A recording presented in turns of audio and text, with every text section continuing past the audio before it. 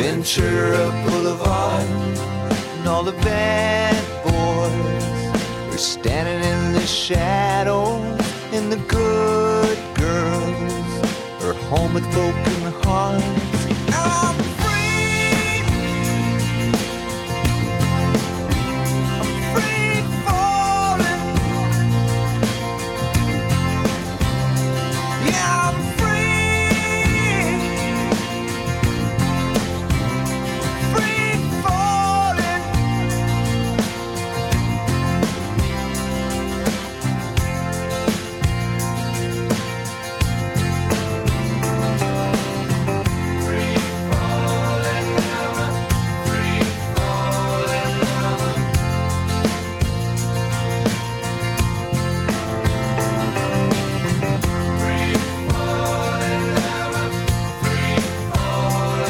I wanna glide down over Mulholland.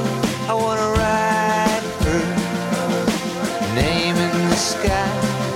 I'm gonna free fall out into nothing. Gonna leave this world for a while.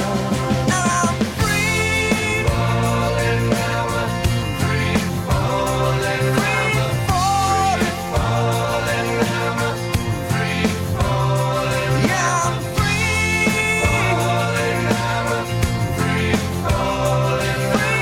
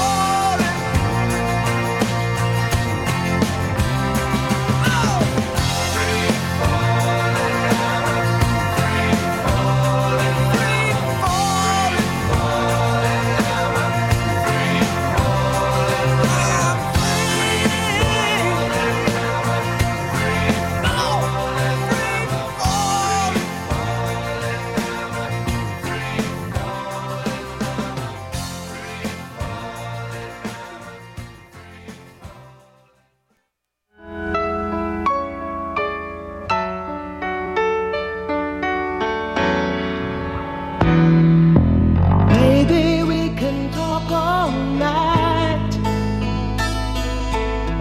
but that ain't getting us nowhere. I told you everything I possibly can. There's nothing left inside of me, and maybe you can cry all night, but that'll never change the way that I feel. The snow is really piling up outside. I wish you wouldn't make me leave here. I poured it on and I poured it out. I tried to show you just how much I care. I'm tired of words and I'm too hoarse to shout, but you've been cold. Good afternoon. I'm T. Hetzel. You've got Living Writers on WCBN FM Ann Arbor. And today I'm so happy to have Nancy Pearl here in the studio. Nancy, welcome to the program. Thank you, T. It's great to be here and to hear Meatloaf. Thanks for picking the songs for today's show.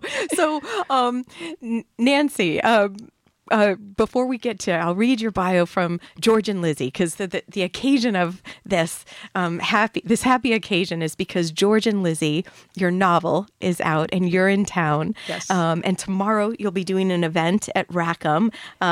The SI Symposium, actually, School of Information. It's a fireside chat with Nancy Pearl at 10 a.m. And this will be tomorrow, October 6th at Rackham. Yes. So come one, come all, right, Absolutely. Nancy? But today we're gonna I don't know. Well, we don't have a fireside, but That's okay. it's a bit We can warm today anyway, isn't Right. it? We can still chat.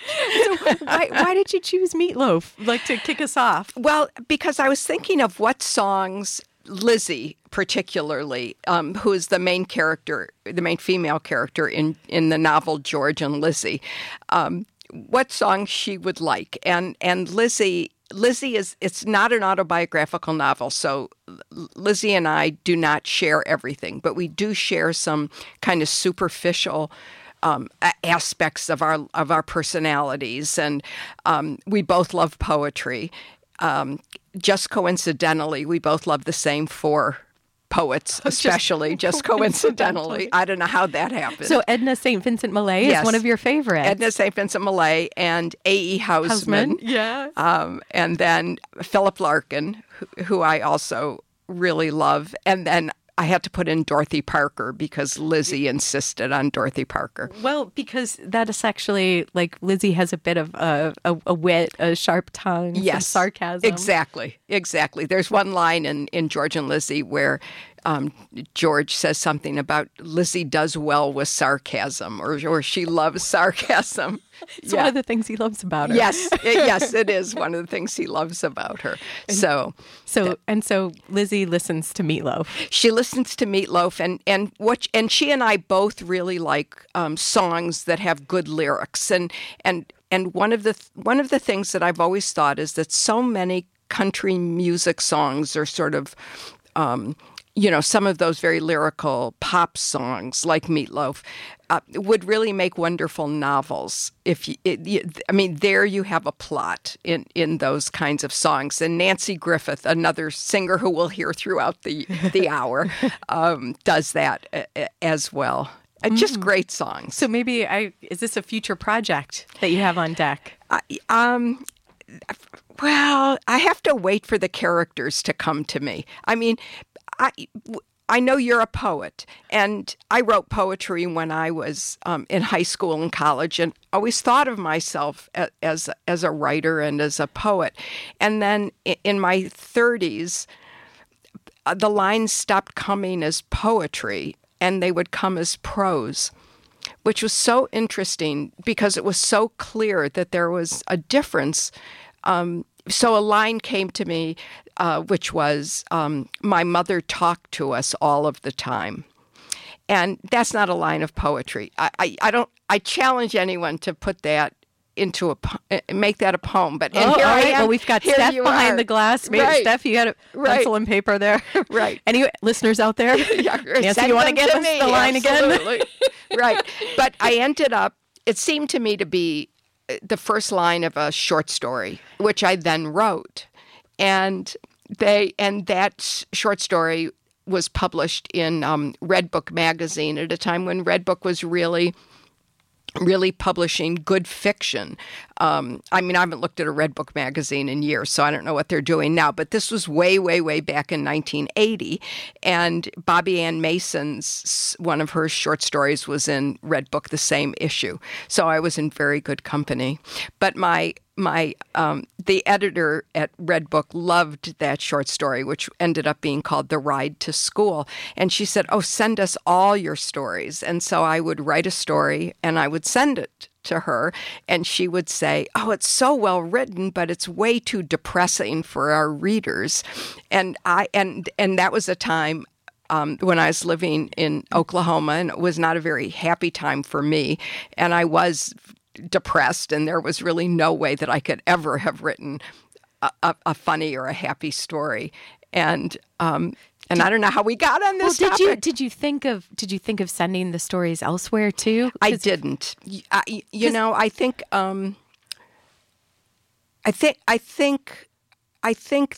that would have been taking myself too seriously for what I thought I deserved, or something not something way psychological that I Right. wasn't doing. And I had. I understand. It's wacky, but I also definitely understand. Yeah, what you I mean. think that writers can understand that, and then lines would not they just would not be there as poetry. And I have one poem from way back then that I've never been able to finish because I can't, my mind doesn't think that way, or it doesn't produce that way. So it's very strange. It's that poem, is it something that's you carry with you? Like, I is do. It somewhere where you... I do, and I think about it. I go through, I think, long periods when I haven't thought about it, but then something will remind me of it. And it just begins, is that okay? So it begins, if a vision daunting cloud should shift, drawn to some sky less strictly blue, I would not need my future read in coffee cups. And then it just sort of devolves more into prose on an island somewhere off the coast of Maine. But I have a wonderful last line for that poem, too, which is, so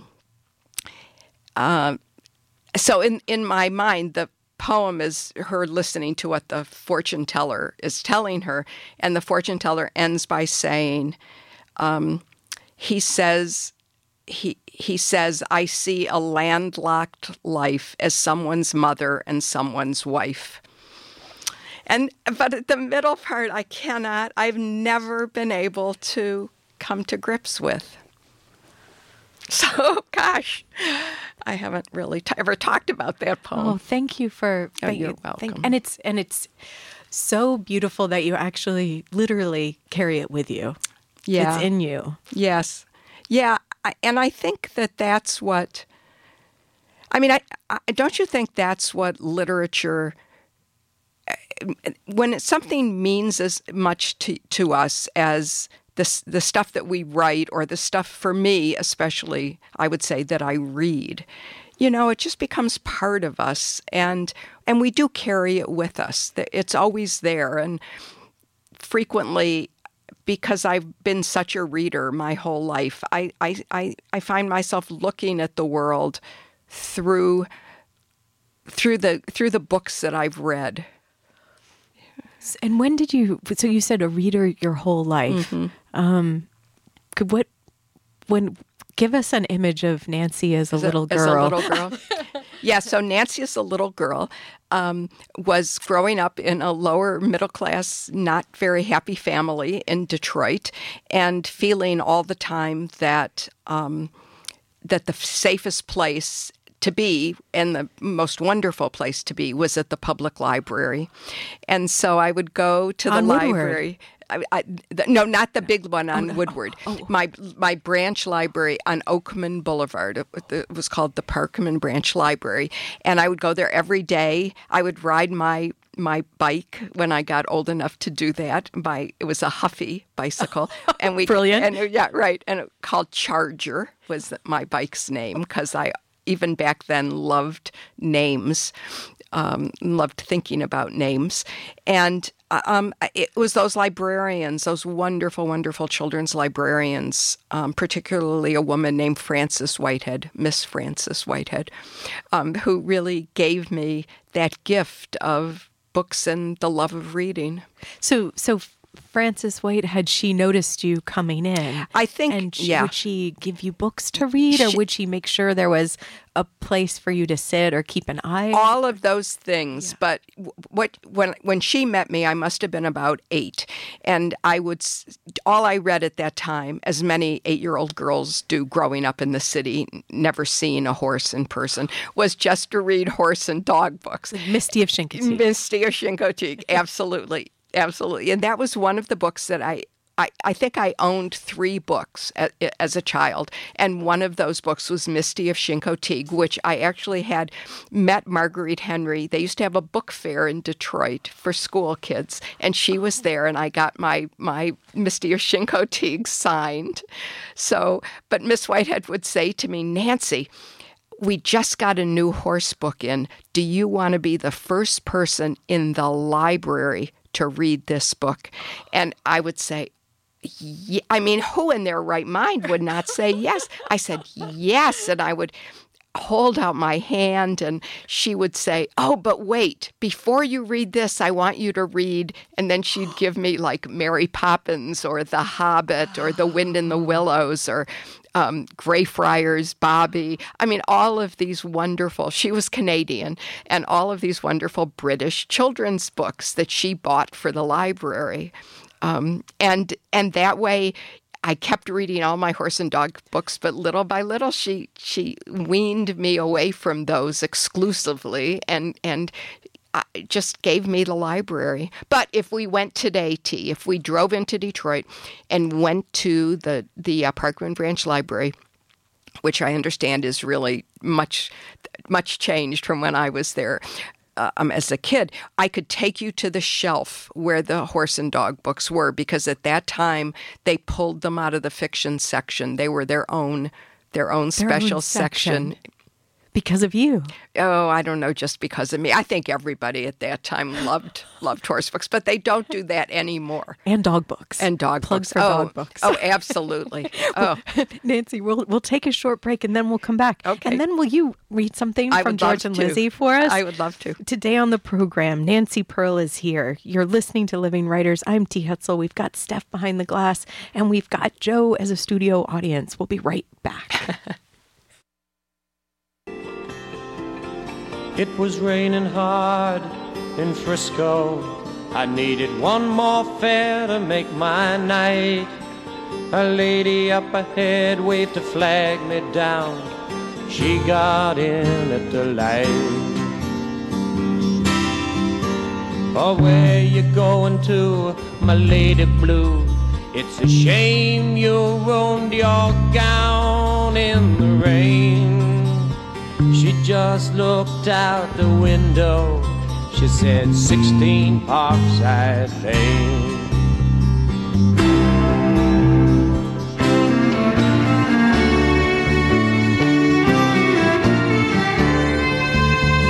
Something about her was familiar. I could swear I've seen her face before. But she said, I'm sure you're mistaken. And she didn't say anything more. It took a while, but she looked in the mirror. Then she glanced at the license for my name. Welcome back. If you're just tuning in, glad you did. I'm T. Hetzel. You've got Living Writers, and today Nancy Pearl is here in the studio. Her novel on the table with us, George and Lizzie. And now I'll read the short bio in the back of the book. Nancy Pearl speaks about the pleasures of reading at library conferences and at the meetings of literacy organizations and community groups throughout the world. She comments on books regularly on KUOW-FM in Seattle, on KWGS in Tulsa, Oklahoma, and on Wisconsin Public Radio. She also hosts a monthly television show, Booklust, with Nancy Pearl. Born and raised in Detroit, she received a master's degree in library science from the University of Michigan, go blue, and a master's in history from Oklahoma State University. Among her many honors are the Librarian of the Year Award from Library Journal and the Lifetime Achievement Award from the Pacific Northwest Booksellers Association. Nancy lives in Seattle with her husband, Joe. Nancy, thanks so much for coming to talk today. My gosh, totally my pleasure. Well, I used to live in Seattle, so I used to listen to you on the radio, and then I was so excited to see that you have Booklust on the television channel too. Yes. How did that happen? Well, when I finished. When I decided that it was time to leave the library, leave my last job at the library, I thought, it's really time to go. And I was doing a lot of doing staff development workshops around the world, actually.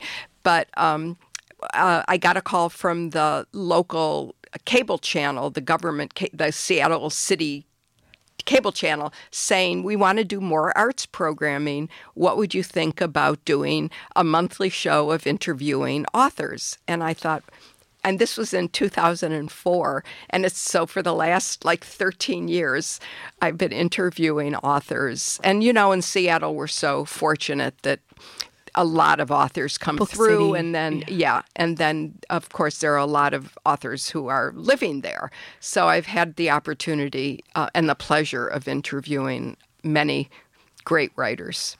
Wow. Yeah. Since 2004. Yes. Nancy. It's a big archive.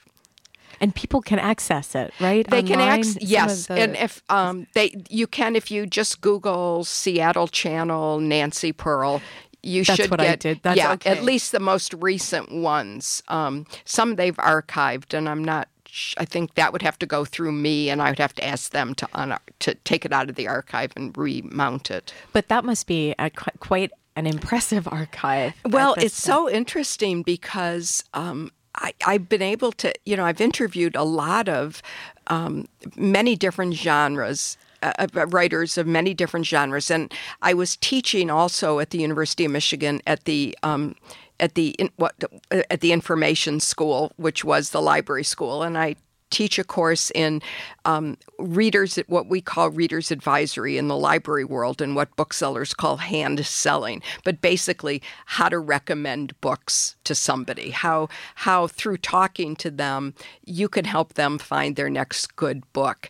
And I was also then teaching another course in genres, which I am not fond of. And I always wanted to call it deconstructing genres, because I just think it does readers a disservice to pull out mysteries, pull out science fiction, pull out romances, pull out westerns from the whole world of fiction.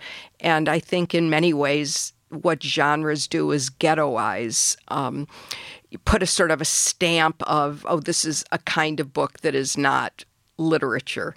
And so by interviewing science fiction writers, for example, I get to talk about what that means to them, and how we can get readers who think they don't like, for example, science fiction, to step a little bit out of their comfort zone and try a historical science fiction novel, for example. Right. So That's a great mission to have, I think, Nancy. Thank you. I think so, too. But most of my missions are losing missions. Kind of on the losing side of most of my missions. What do you mean? Well, I think that I fear, from my own experience, and I am addicted to Twitter, I think that kind of, all that social media really does change our brain structure and make it much harder to read longer narratives. I think people are finding it more difficult to become engaged in a book, for example, because they're so used to this kind of click and switch, which I don't know what to do about. And do you see this across demographics, like age groups? I do. I do. I think that people, it's not as usual for people my age to be as addicted to Twitter as I am, but I have to say my oldest granddaughter was in a social studies class at her school, and the teacher was saying, probably your grandparents don't know very much about social media. And she raised her hand and she said, my grandmother was the first person in our family to get an iPhone, and she has 12,000 followers on Twitter. And so they all said, well, who's your grandmother? But I do see, even with my own reading, that it's much harder to convince myself. I'm not proud of this at all, that it's much harder to convince myself to read a big novel, which I used to love. Like go to. Yeah. Can you remember the last big novel you read? The last big novel. I mean, I love big novels, and there's a wonderful quote by C.S. Lewis where he says, there's no novel big enough and no cup of tea. There's no novel long enough and no cup of tea big enough to suit me. That he just wants more and more and more. I think that's the way he said it. you know, a novel like, oh gosh. I mean, mostly now I'm thinking I have to say if a novel is 400 pages, like, does any book have to be 400 pages? I know you're going to get like hate mail from people saying, yes, it does have to be 400 wow, pages. bring it on. That would be, yeah, I'm not sure that we've had hate mail before, well, but there's always. Well, forward it to me. I'll try to deal with it. Well, so why did you decide to write write the a novel? novel? Because we talked a little bit about the progression from poems Right, to short right. stories. So instead of a line, what came to me were these two characters, George and Lizzie. And they appeared in my head one night when I was trying to fall asleep. And I knew their names. I knew that they met at a bowling alley in Ann Arbor. And that's all I Washtenaw? knew. On Washtenaw, way out on Washtenaw. And I loved them. I loved thinking about them. And from that day, for years, I just would tell myself stories about them before I went to sleep. I didn't write anything down. It just got to the point where I learned everything about them. I mean, they were really real to me, so real to me. And I just loved spending time with them and telling their story. But I was only telling it to myself. And then I went through a period, as often happens, when I couldn't find anything to read, anything that met, you know, we all have these kind of inchoate needs to find the right book. And you know you'll know it when you start reading it, but you haven't found it, and it's very frustrating. And that happens to me very frequently. And I was going through one of those grumpy periods where I say, you know, well, why can't Ann Tyler write faster? And, you know, where's Laurie Colwin? How come she had to die when she was so young? And all of that. Or like Iris Murdoch, where's Iris Murdoch in her middle period before she developed Alzheimer's? All of those things. And finally, and then I thought, well, I have a book in my head that's exactly the kind of book that I love to read.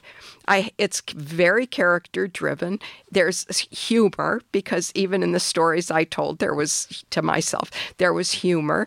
And I thought, here's all these people that, you know, this wonderful young couple. And So why did don't you- I write it down? Did you at that moment when you had that realization, did you sit down and did you start drafting or what? Well, what happened was that I sat down, and it would be so much fun to say that I, you know, sharpened my quill pen and dipped it in ink and put it on parchment. And sunshine came through the window to shine upon the page. Exactly. But in fact, I sat at my dining room table and opened up my a MacBook Pro and started typing how they met, which is in fact the first section in George and Lizzie. And I didn't outline. By the time I started putting everything down, it was more like I was debriefing.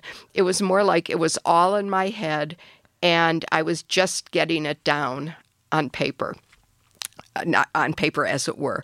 And the hardest part, which you as a poet will appreciate, the hardest part was that lines would sound perfect in my head. They would be just so right. And then I would get them down on the computer and I would look at them and I would say, that's a terrible line. I mean, it just doesn't match what was in my head. And so the hardest part for me, I never had to think about what was going to happen next. I never had to make any decisions about plot or big decisions about time frames or really anything. The hardest part for me was getting those words down in a way that I thought was good. And I'm so critical and extra specially critical of myself. And so would you read them? Would you read the sentences out loud, or how would... Mostly I would read them to myself. I think if I ever wrote another novel, I would do more reading out loud. But it was mostly reading to myself and just fighting with every single sentence I would fight with. So an innocuous sentence like, George took Lizzie's arm, I would type that in. And then I would say, and I would look at it and I would say, well, where did he take it? Like, what did he do with it after he had it? Does Lizzie just have one arm now? I mean, questions that no reader looking at that sentence would ever occur to them to ask. But was it useful to you as the writer, or did it slow you down? I think it definitely slowed me down, but I think that I couldn't have written the book any other way. That's what needed to be done, was that kind of struggling with the words. And I really think that was part of why poetry was so important because that's how I wrote poetry. I worried about very careful. Yeah, very careful, and I worried about every word and every the rhythm of all of that. And so when George and Lizzie when I wrote the last section, and I didn't write in chronological order, I just wrote what was foremost in my mind that time, every time I sat down at the computer. When I finished it, it didn't need revision in the sense that normally I think you would go back and you would have a first draft and then you would go back and rewrite it.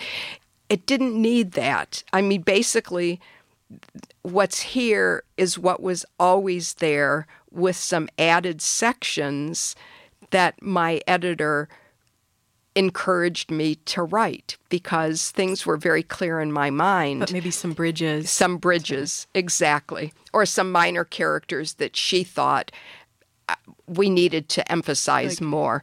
So the writing process was...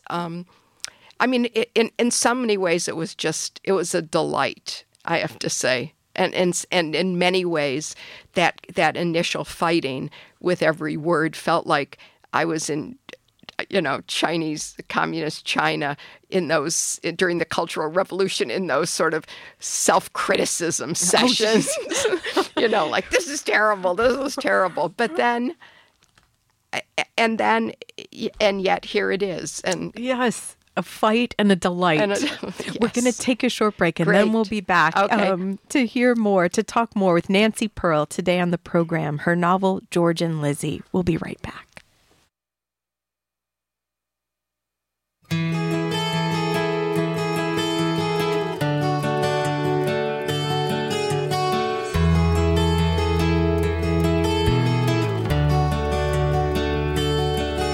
You never liked this place where we'd been living all alone. So you packed up your things and bought a one-way ticket home. And leaving never hurt as much as being left behind. I would change my life. I would make it right. I would change my life if you would only change your mind. I have spent my hours on some misbegotten dream. I have spent my money on some foolish hearted things. I have spent my memories on old and bitter wine. I would change my life. I would make it right.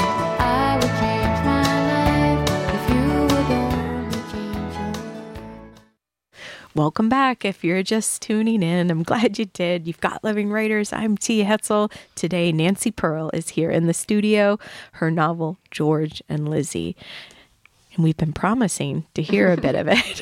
Okay. Maybe now's the time before we get talking. Okay, so this is a section called Why George Loves Lizzie. And I have to say that this is a somewhat unusual novel because sections of it are lists, and the characters' the character development in the novel, often you learn about the characters through the various lists that George makes or that Lizzie has made. So this is Why George Loves Lizzie. And because some of it's more the interiority Yes. of the characters. Yes, yeah, and the novel is written in what's known as a close third person. So we're only really in the minds and the experiences of George and Lizzie, with one small exception. But here's why George loves Lizzie. Number one, her smile. When Lizzie smiles, it's pretty impossible not to smile back. George has seen evidence of this with trained conductors, hitherto grumpy salespeople, and little kids. Even when he is most frustrated with her, see number 2 below, her smile can almost always make everything better, especially now that he's fixed that incisor.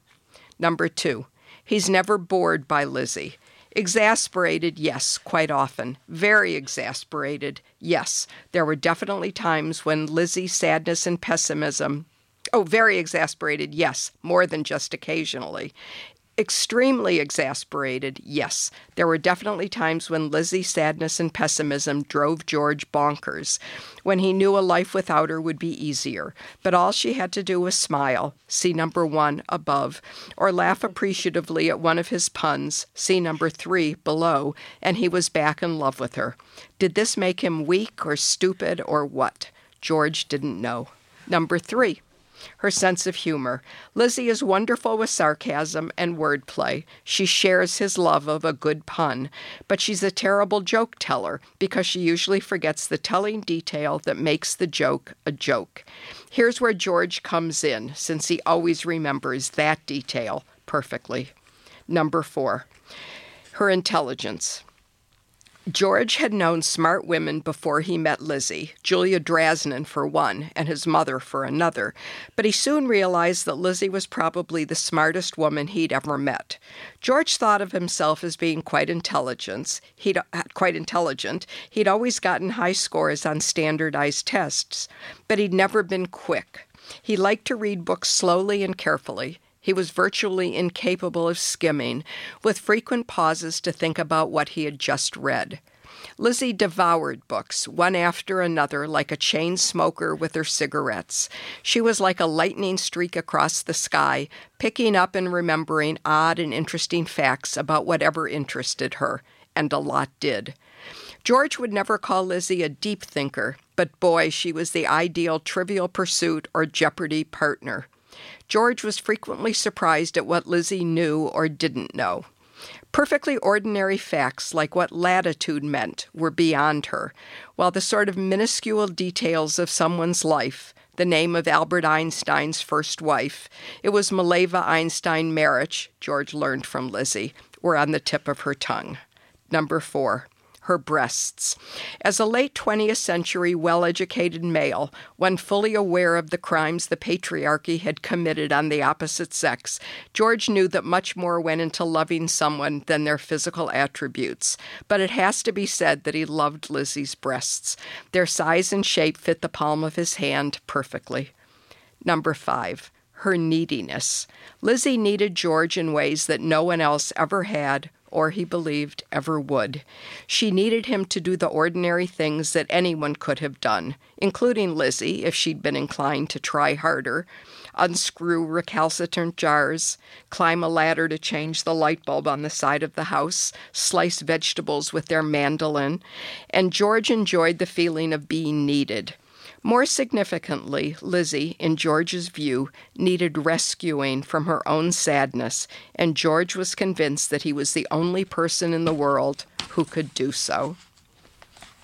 I love that section, actually. Oh, thanks for reading it, Nancy. Why? What is it? What is it about? Thanks for choosing to read that section. I think that I think that it encapsulates both Lizzie and George, because I think that Lizzie is, they're very, very different from one another, and I think that when they first came into my head, and all those years that I was thinking about them and not writing about them, but just thinking and telling myself stories about them, I think I was trying to figure out what it meant when two people who were in a relationship really moved through the world in very different ways. Because Lizzie is, well, let's start with George. George is really, as Lizzie would say, a pathological optimist. George believes that there are no tragedies in the world, that everything that happens is an opportunity for growth. And Lizzie, on the other hand, is, because of who her parents were and because of how she grew up feeling so unloved by her parents, Lizzie is prickly and she's difficult and she doesn't believe that she deserves to be loved. And Lizzie is, as George accuses her of being, a pathological pessimist. And so when you would say to Lizzie that question that people always ask, and this actually isn't in the book, but if you said to Lizzie, well, is that glass half empty or half full? Lizzie would really look at you with scorn. I mean, she would just give you this look like, are you insane? She would say, that glass is totally empty, and you are just imagining whatever water there is in it. And here they are, so different from one another, and yet, as we know from the first section of the book, they're going to be together. And how does that work? And I think in that Why George Loves Lizzie, you get a sense of that. You get a sense of why George, of Lizzie's neediness, and yet, as we see in the book, Lizzie's really resistance to George's love and all of that. Nancy, when you were having those years where you were thinking about this before you went to sleep at night, and these characters would come to you, like, what do you think? Like, because it doesn't seem like it was a game to go to sleep. What do you think you were figuring out? Because was it a way to try to figure something out, to find something out? Yeah, that's a wonderful question. And I mean, the easy answer is for me to say, no, it was just a game. I mean, it was just a way of relaxing by telling myself these stories. But even though the novel isn't autobiographical, I said that already, but I want to emphasize it. It is not autobiographical. Lizzie is not me, and I am not Lizzie. And my husband Joe is not George, and George is not my husband Joe. And certainly Lizzie's parents are not my parents. And among many other differences between us. But still, at the same time, I think I've always been interested in people and how people move through the world and their experience of the world. And one of the things that I most enjoy is just getting to know people, to just sit down and hearing who they are, learning who they are. And so I think that there wasn't this overriding question, or weren't questions that I was trying to answer with George and Lizzie. I think I was just so interested in exploring who they were. They were the most interesting people to me for so long.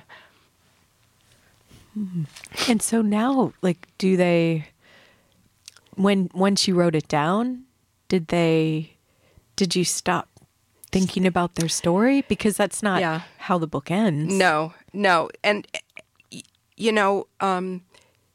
like other character-driven novels, which George and Lizzie is, this would be a good discussion, a good choice for a book discussion, because there are still unanswered questions at the end of the book. Many, many of the questions are answered, but there still are questions that I wonder about. But when I think about the characters now, I think that their story, for me, George and Lizzie's story is really done, I think. But the people who I've been thinking about are a couple minor characters in the book that I think a lot about, and one of them is Maverick. Maverick is Lizzie's boyfriend. Early on. Yes, early on. Maverick is Lizzie's boyfriend in her junior year of high school. His father was a football player at U of M, and was played for the New Orleans Saints. Was drafted by the New Orleans Saints during a period in the life of the New Orleans Saints team when they were doing horribly and people were wearing paper bags at their games and were called, they called themselves the Aints. And then after his father left professional football, they moved back to Ann Arbor, and his father went to work for Bump Elliott coaching the wide receivers. So is this based on a real person? No. Because it's so interesting to see you say it. I know. It's like fact. I know. Fact by Nancy Pearl. I know. That's what's so. I mean, I just think that's so. That's what it seems to me. Imagining it. Yes, and so Maverick is the oldest son, and he's good but not great. His younger brother Ranger is great but not outstanding. And so all the football hopes of the whole family are residing in the youngest brother, Colt. And all of these characters were born around 1970. So they are getting pretty close to age 50 now in 2017, 18, 19, 20. And I'm thinking, what is Maverick doing right now? And how does he feel about having been this great disappointment to his father? Let's take a short break and then we'll come back. What is Maverick thinking right now? Today on Living Writers, Nancy Pearl is here. I'm T. Hetzel. We'll be right back.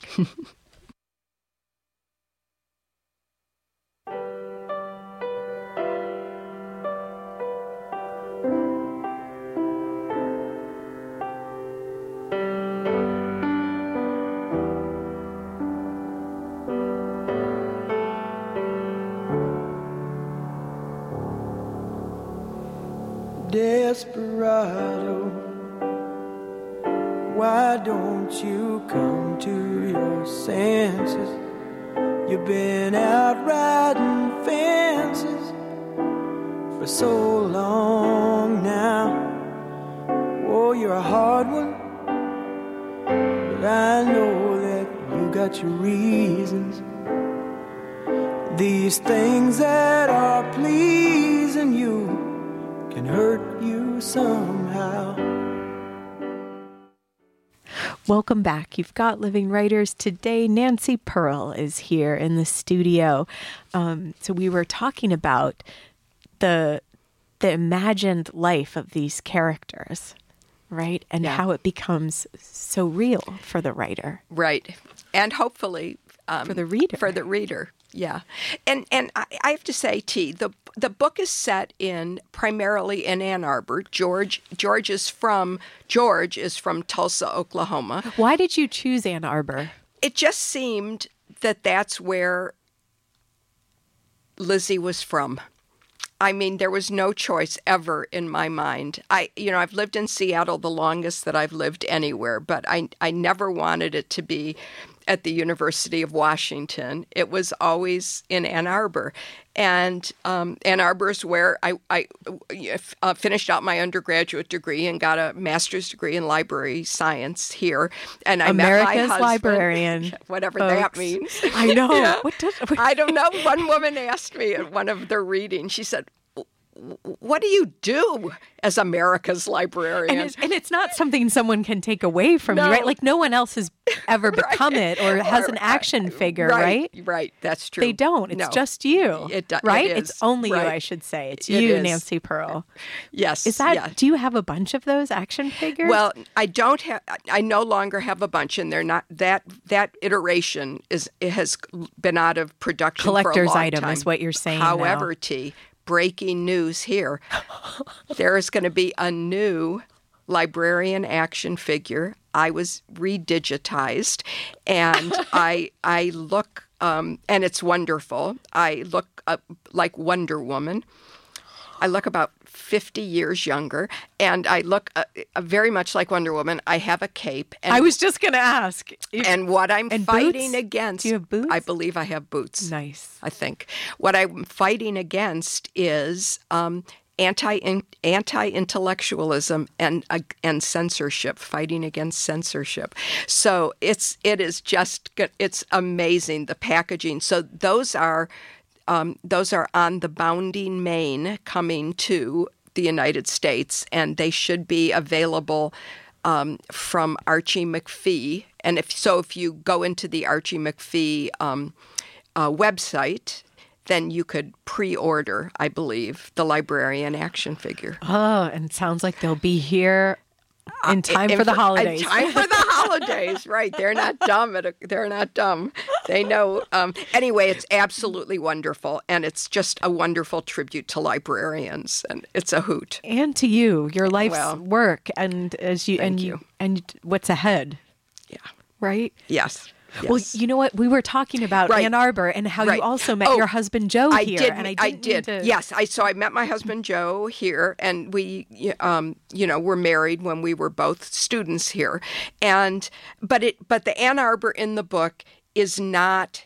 I mean, I picked and chose so that Lizzie goes to Ann Arbor High, but Ann Arbor High was no longer in the location. The School of Social Work had taken it over by the time Lizzie would have been there. So it's not. So you can't follow.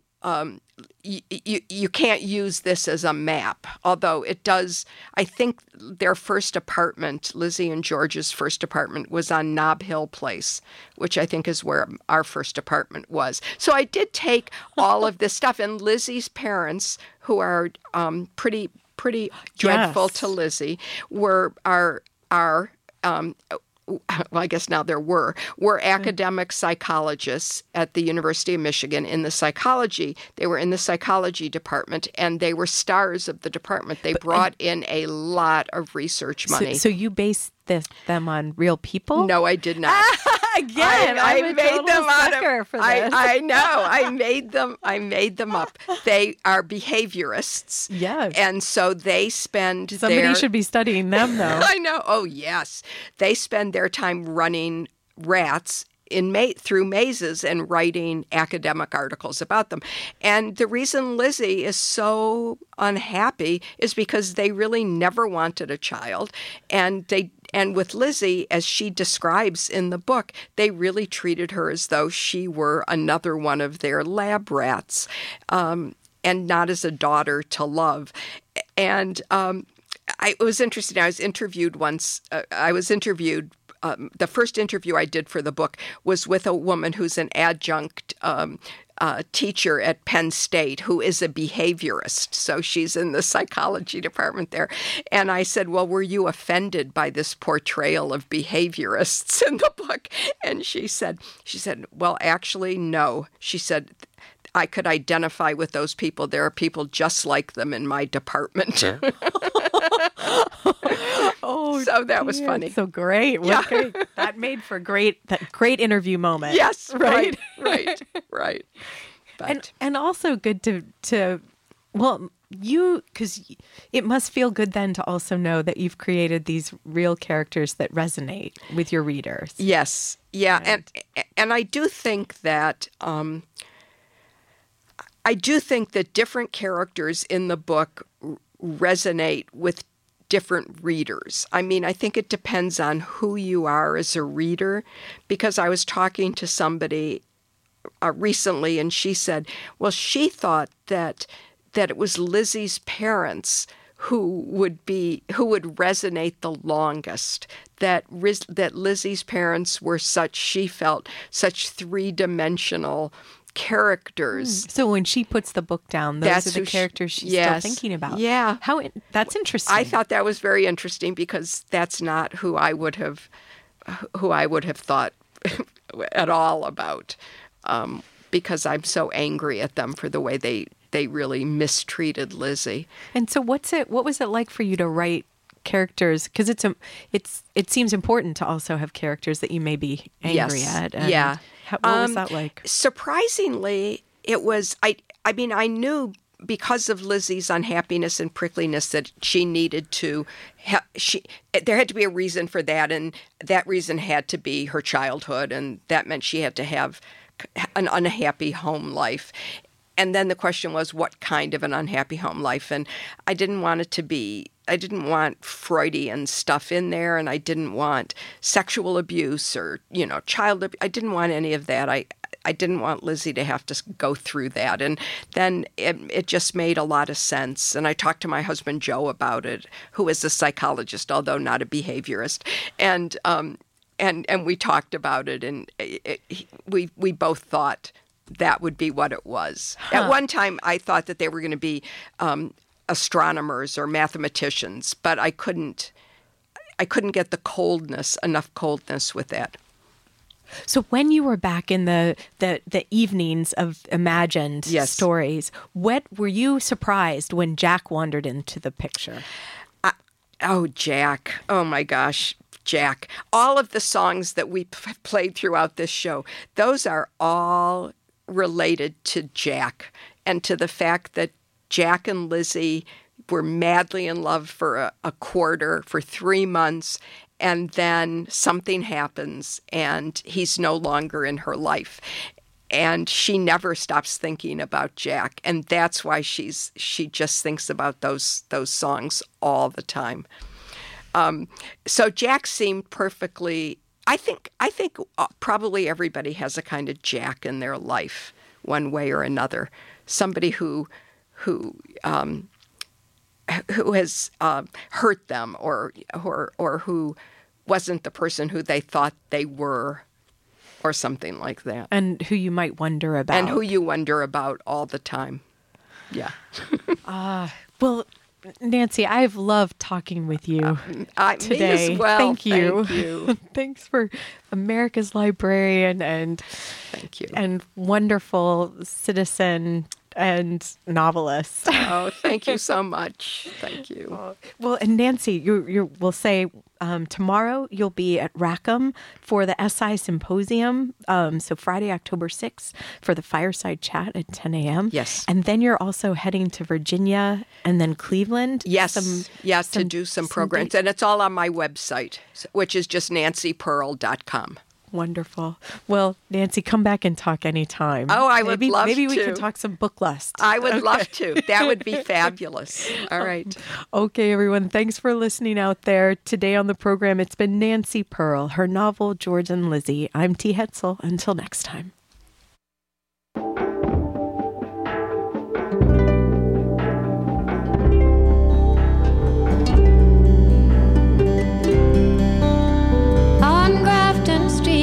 Christmas time, the elbows push you around. This is not my place of memories. I'm a stranger in this town, and the faces seem familiar, and I know those songs they're playing. But I close my eyes and find myself 5,000 miles away.